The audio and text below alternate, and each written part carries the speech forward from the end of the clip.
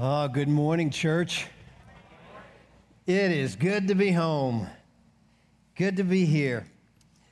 Let me go through that verse with you one more. This has been the theme now for 7 weeks, and looking at areas in our lives that God desires to develop skills. If the axe is dull and its edge is unsharpened, more strength is needed.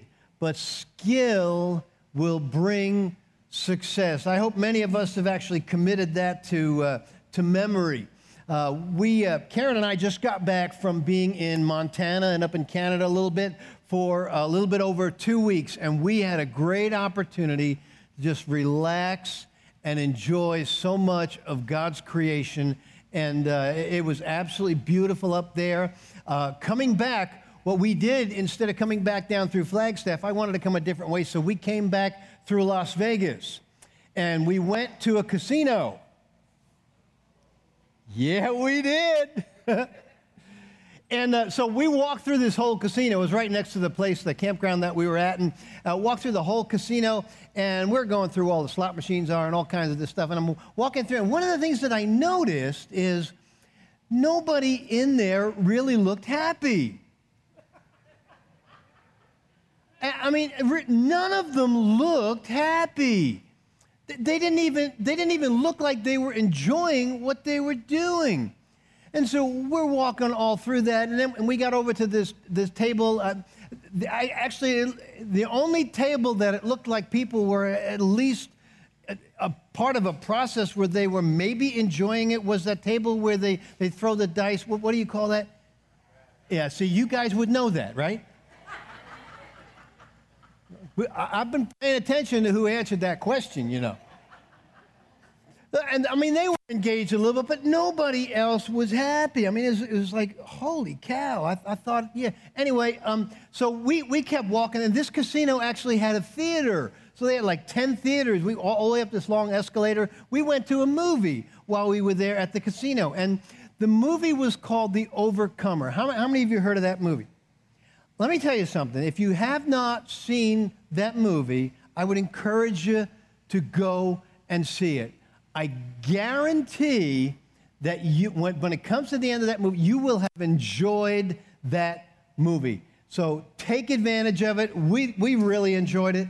Go see the movie. Over the last 7 weeks, we've been looking at that passage of Scripture, and we've been looking at different places in our lives that God actually wants to sharpen us, to actually take us to the place where we can grow in an area.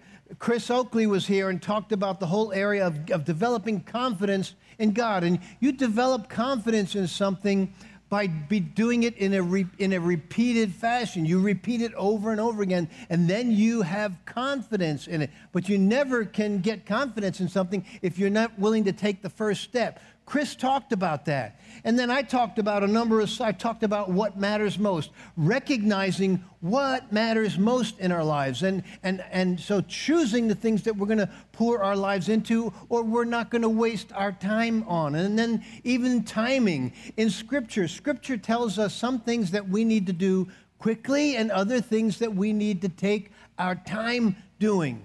Sharpening the axe, developing these skills in our lives. Then I talked about debt and giving, a skill that God wants to develop in our lives, and so we can live from the benefits of it. Over the last couple of weeks, Danny talked about how to learn not to listen so much to negative people and how to be a lifelong learner. And today I want to wrap it up, and I want to look at a whole area that Jesus talked about. It's an area that Jesus took the 12.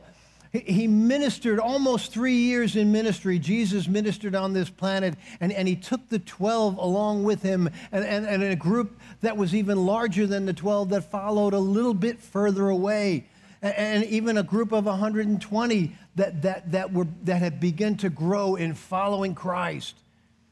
And Jesus took them through that process of almost 3 years, and just before he left, he turns to his disciples And through his disciples and to that group that were following him, he says, I want you to be my witnesses. I want you to be the very process that I am going to use to share what I've done for the world with the world. And if you're taking notes this morning, you'll notice a couple of fill-ins there. The first one is this: the ultimate purpose of my life and the ultimate purpose of your life is to make a difference. It's to make a difference. The Bible is filled. The Bible actually has a spiritual journey for you and for me. There are some basic things that God wants to accomplish in your life and in my life. The first thing he wants to accomplish is he wants you to get to know him, and he wants me to get to know him, to actually have a relationship with him. That's God's desire for you and for me. And he does it through his word, and he does it through his Holy Spirit, and he does it through us getting together and getting to know him. The second thing he wants is he wants you and I to find freedom. He wants us to get to know him and to find freedom in our lives. So often we don't find freedom in our lives because of something in our past. Something in our past that shapes us and controls where we go in the future. Our past mistakes can actually keep us from enjoying the best life that God has for us. He wants you and I to have the best life that he has for us.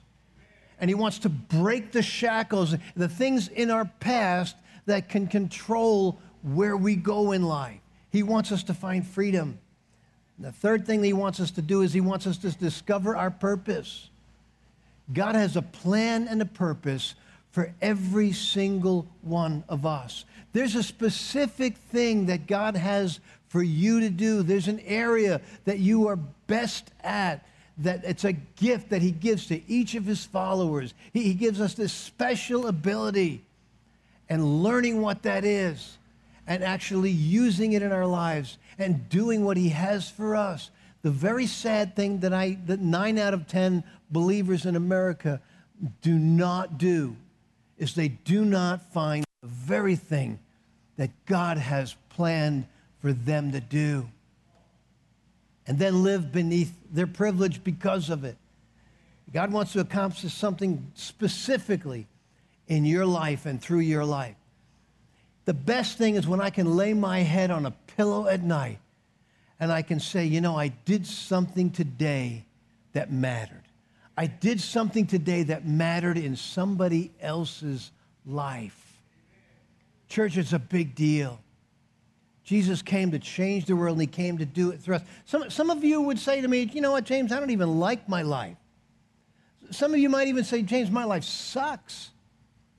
When our life is about us, when we focus on ourselves, our lives are not fulfilling at all. As a matter of fact, Mother Teresa said this.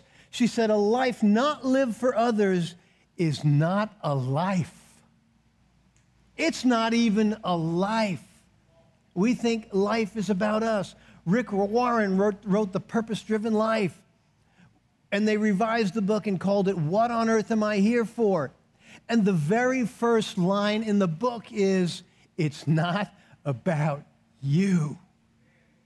When you think life's about you, you're going to live an unfulfilled life.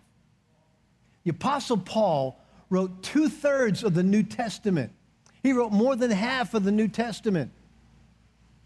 And Paul, he wrote letters to churches that he'd started in the New Testament. He wrote a letter to the church in Ephesians. He wrote a letter to the Philippian church. He wrote these letters, and they're addressed to churches. But then there's something else Paul did that I really want to focus on this morning. Paul not only wrote letters to whole churches, Paul actually wrote letters to pastors of some of the churches. He wrote a letter to Timothy, more than one. Actually, he wrote these letters specifically to Timothy as a pastor, as Timothy pastored the church in Ephesus. And in 1 Timothy chapter 6, look what he says. He says, command those who are rich in this present world. In other words, command the people, in other words, encourage the people in your church who are wealthy or comfortable.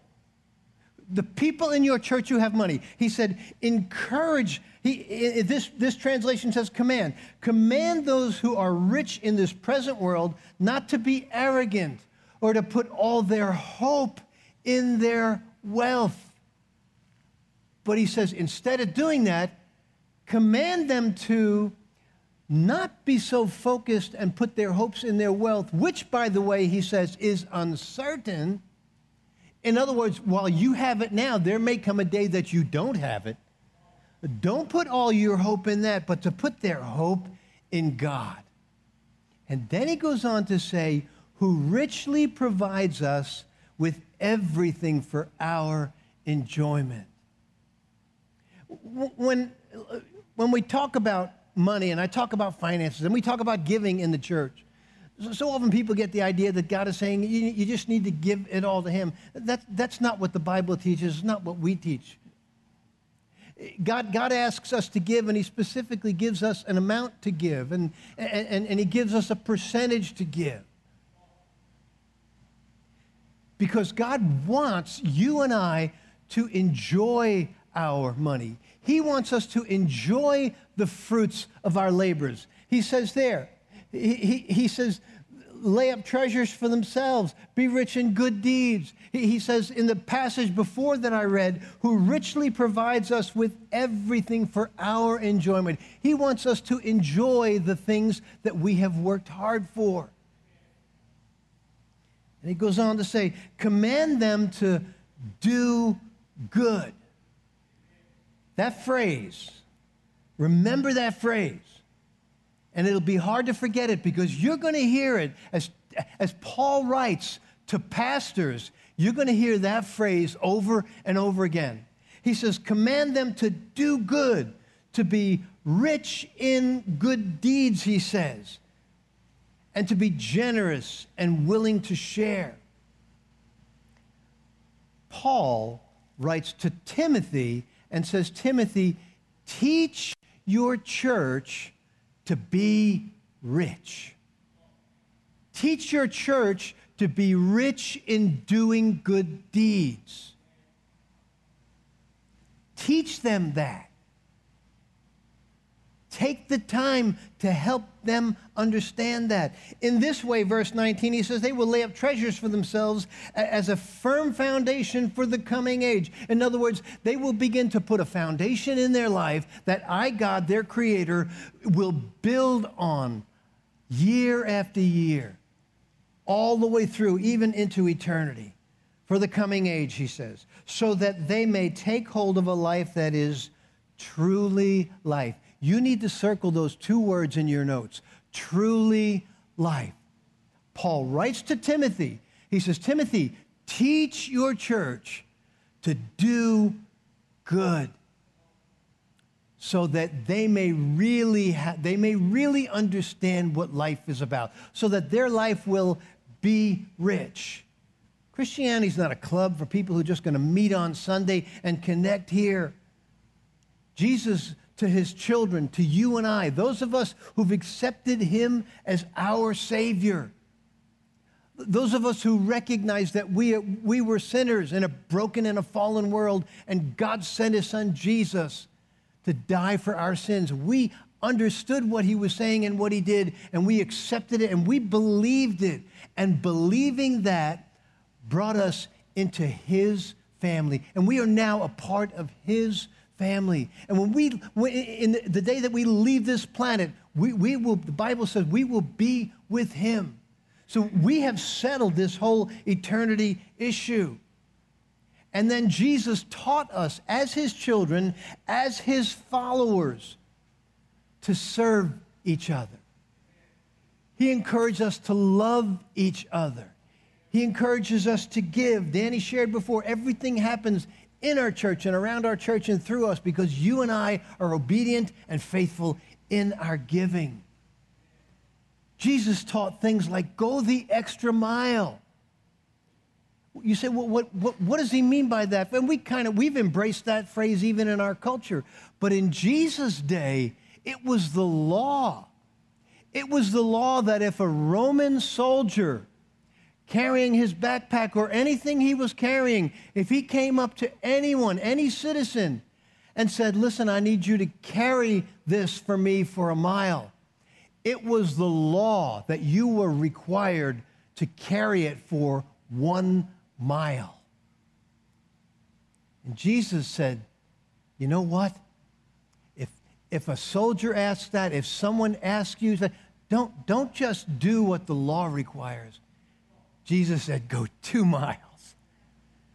Give it double it. Go 2 miles. Jesus said things like, if you cannot love God and not love people. If you claim to love God, then you have to also love people. You can't do one and not the other. And he just gives us so clarity on that. And this morning, I just want to share a very simple message. This is an axe that I believe, as followers of Christ, we need to sharpen. This is an area that God wants to take in our lives, and then he wants to turn it into a strength in our lives. He wants to utilize it in our lives. And it's such a simple message. Jesus said, I want you to be my witnesses. That's what I want you to do. That's the skill that I want you to develop. He talked to the 12. He was getting ready to go, and he's there around the table with them. And he turns to them and he says, I want you to be my witnesses. And the world will know that you're my witnesses, that you're my disciples, by the way you love each other. But you are my witnesses. This message is simple. But Pastor, I like to go deep. I want to go deep. You want to go deep? Jesus says, love your neighbor as yourself. You want to go deep? Love God and love people. This subject of deep, it's interestingly enough, Andy Stanley says going deep it simply means that you're in over your head. Chris Hodges says going deep is like saying, go ahead, confuse me. Chris Hodges said this. He says, when someone's drowning, they don't want to know the Greek word for life raft. They just want you to throw them one.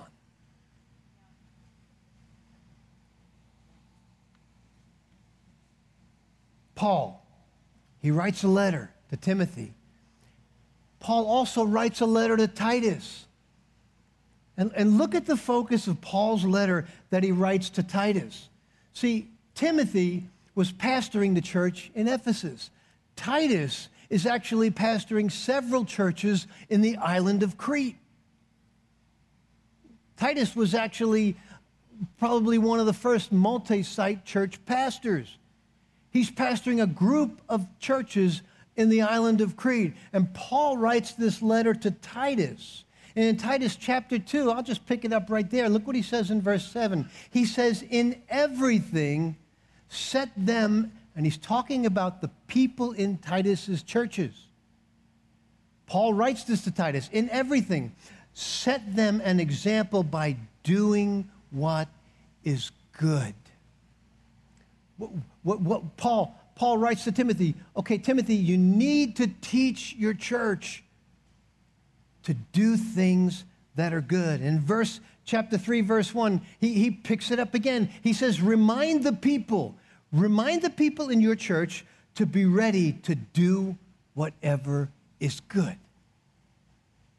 He's not telling them this so that they go and do this so that they earn their salvation. They're already in God's family. They've accepted. The only way to be saved is to accept God's gift, to believe that Jesus is the Son of God and he died for our sins. And when you do that, you become what we call saved. You become a part of his family. They're already in the family. He's telling them to do what is good. Make it a focus. Remind the people. Be ready to do whatever is good. Chapter 3, verse 8. I want you to, he picks it up again. I want you to stress these things. so that those who have trusted in God, remember, already believers, so those who have trusted in God may be careful to devote themselves to doing what is good. He stresses this over and over again. These things are excellent and profitable. You may want to underline those two words. If you're doing what is good, Paul says, that is excellent and that is profitable. For who? Some of the believers? No. He says for everyone. For everyone. And then on down in chapter 3 at verse 14, he picks it up again. Our people must learn. Our people must sharpen the axe and develop the skill of doing what is good in order to provide for daily necessities and not live unproductive lives. Paul to Timothy, Paul to Titus, I want you to teach your church to do what is good. Because if they don't do this, then they will be living unproductive lives. Listen, you and I do not want to get to the end of our lives and come to the place and we stop and think about our lives and we recognize that we have lived an unproductive life. Paul gives Timothy and Titus clear direction so that we don't end up there. So I want to look at 3 simple questions with you. And you can fill them all right in your notes. And some of you have already gone through your notes and you've already filled them in. And you think you know the answers. Let's see how good you are. The first one is, why should I do good? Why should I do good? Why? And our response is probably going to be something like, well, we should do good because it's right, and that's true. We should do good because it needs to be done, and that's true. But one of the things about God is he actually wants you and I to enjoy doing what's good. He wants us to enjoy our lives. We sometimes don't recognize that, but he wants us to enjoy this process of doing good. At the same time, we're being obedient. He doesn't want us to just do this because he wants us to do it. That's a great reason. But God is a loving and a caring God, and he wants us to enjoy this very process. And doing good, if you're a believer, if you're a follower of Christ, is actually your destiny. It's why you were created and why I was created. If you're a believer, doing good is the thing that God has called you and I to do. And he wants us to enjoy it. And he wants us to enjoy each other. And he wants us to enjoy giving. And he wants us to enjoy inviting. I don't know about you, but I enjoy my family. How many of you would you say, yeah, I enjoy my family? Put your hand up. Now, I know there's somebody in your family that we typically wouldn't enjoy, right? We all have that person in our family. But I thoroughly enjoy my kids. Even Tricia, when I get on the phone with Tricia, she tells me about our 3 grandkids there. She tells me what Ava's doing, what Cole is doing, what Alex is doing. And I just enjoy hearing about it. And now with Jordan and Julia, Jordan and Julia come to visit us, and you know, we greet each other at the door, hug each other, but we're quick to take Blake right out of their hands. We are enjoying our families were given to us to enjoy. And it's the same with our spiritual family. Doing good and enjoying it is the very process that God desires for you and for me. You know, it's looking at years of ministry and looking back at people's lives. I can remember people saying to me that they were still seeking God's will in their life. I don't know if you've ever heard someone say that, but I've heard people say that. I'm still seeking God's will for my life. Almost like it's a destination. And that's not the process that God has for us. Your destiny is today. My destiny is today, doing things today. God has things that he, moment by moment, day by day, hour by hour, walking in obedience to him and growing in our relationship with him. You come in this morning and you see me on the stage and our whole praise band, and the reality is every single one of you who are followers of Christ are just as called to ministry as anyone who's been on this platform this morning. That's his desire for you. That's his desire for me. As a matter of fact, there's a passage of scripture in Ephesians chapter 10. I've said this one over and over again. For we are God's handiwork. I got to stop there. Church, we need to look at this for just a second. We are God's handiwork. You. Now, listen to me. Not the person next to you, not the person who leads your life group, not the person who's teaching a class that you, not me, you. You as an individual, you are God's handiwork. Let me give you a little bit more clarity. This is the God who is all-powerful. There's nothing he doesn't know. There's nothing he can't do. And in the beginning, he actually spoke. This is how powerful he is. The Bible says he spoke everything into existence. The creator of the universe, the Bible says, you as an individual are his handiwork. And some of us think that we're here just because of some people's decisions, some people's even mistakes, or it just is happenstance that we ended, and that's why we're here. And the Bible says, no, that's not true. The Bible says, this is what's true. We are God's handiwork. You are God's handiwork. You have it in the back of your mind that you're a mistake, or you're a problem, or you're nothing but a failure. God says, you are my handiwork. When we understand that, church, I want to stop and really just settle into this for a moment, because some of us really need to settle that in our thought process. I am God's handiwork. And it doesn't say the beginning of your life was God's hand. It said you are. It is an ongoing process in a broken and a fallen world. This creator of the universe is taking everything in your life, your experiences, your failures, your mess-ups, the things that people have done to you, everything that has gone on he takes that and he weaves it into the process of what he is doing in your life, his handiwork. This is who we're talking about. And then he goes on. We are God's handiwork. We are created in Christ Jesus, the creator of the universe, who provided our Savior. We are his handiwork.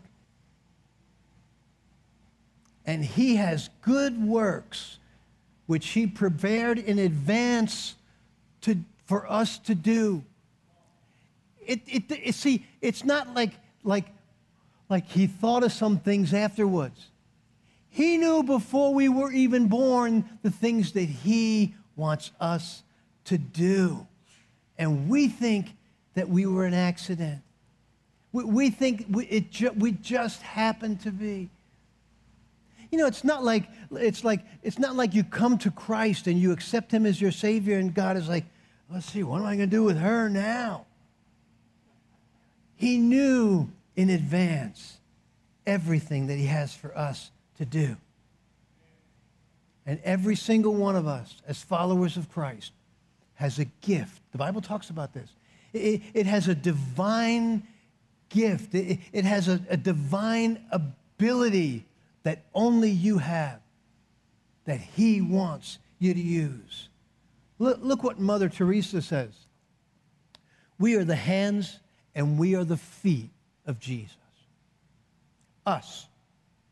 Those of us who are followers of Christ, who his divine handiwork is at work in our lives. The only way the things that Jesus wants done will get done is if we do it, is what Mother Teresa is saying.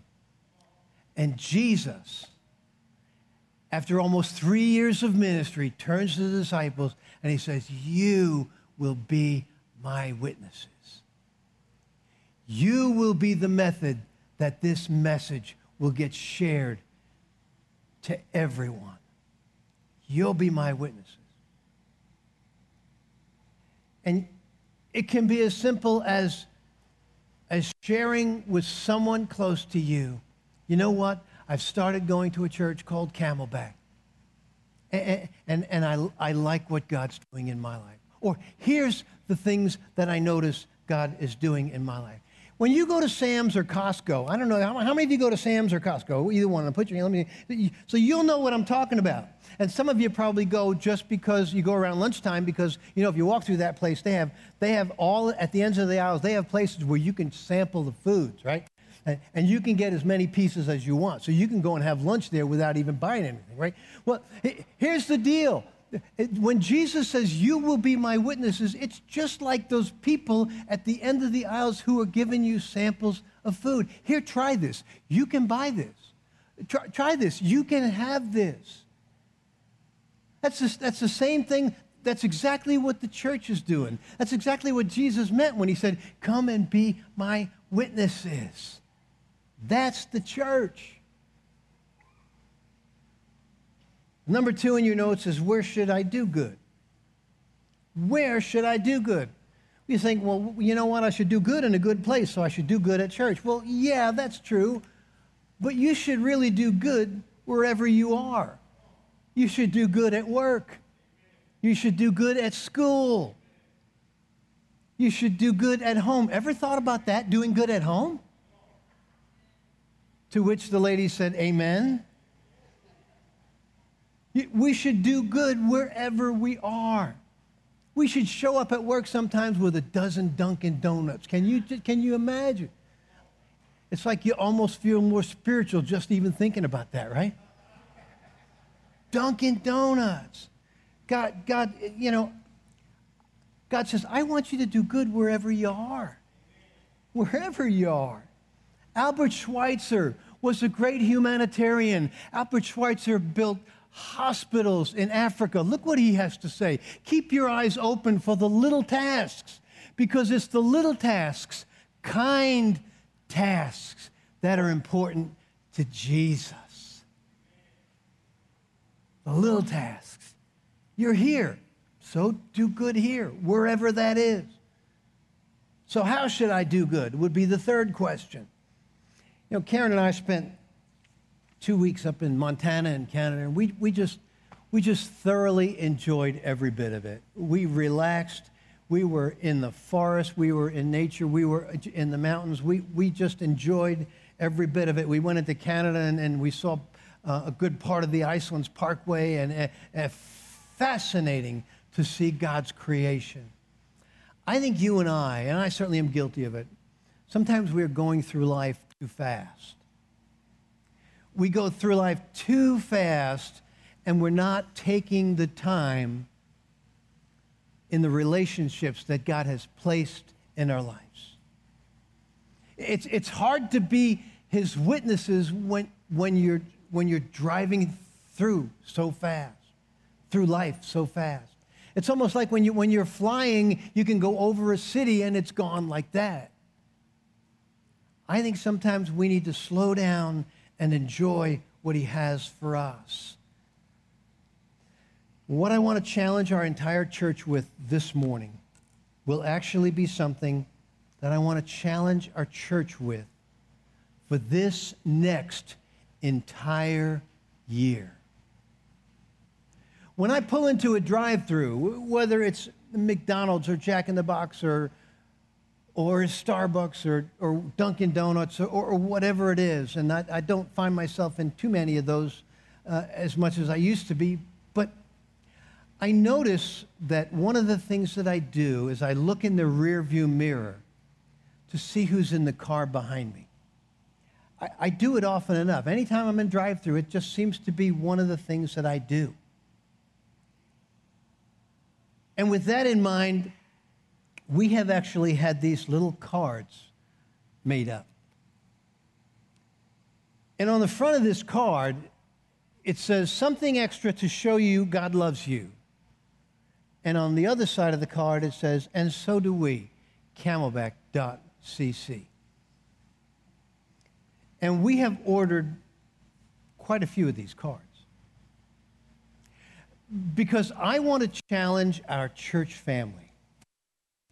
I want to challenge our church family to, as you and I drive through the drive-thrus at McDonald's, Wendy's, whatever places you go to, I want you and I to be willing to look in the rearview mirror and simply be willing to ask God, Lord, is that someone that you want me to buy lunch for or buy breakfast for?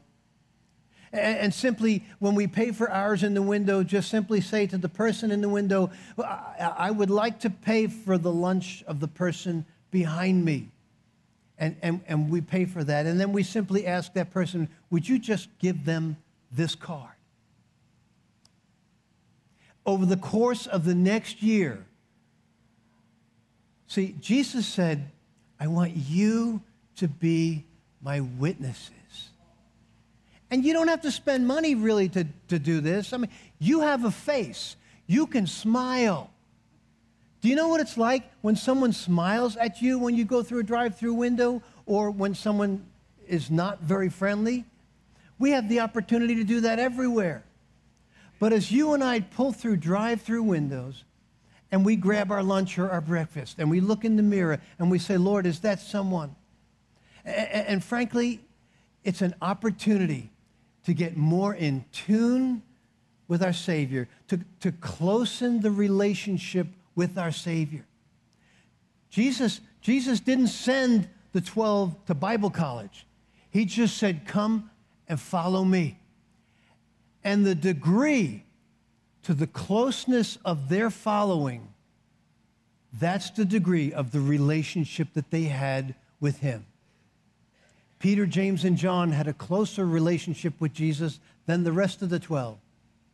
John had even a closer relationship with Jesus than Peter and James. The degree that you and I, the space between us and Christ, as we follow him, as we spend time in his word, as we spend time with him, as we spend time with his family, the degree that we follow him will determine the closeness of our relationship. Through a drive-through window, we have an opportunity to say, Lord, should I buy this lunch? And over the next year, listen, you can decide however much you want to do this or don't want to do this. But my challenge is to our church family. I've already got a stack of these in my truck.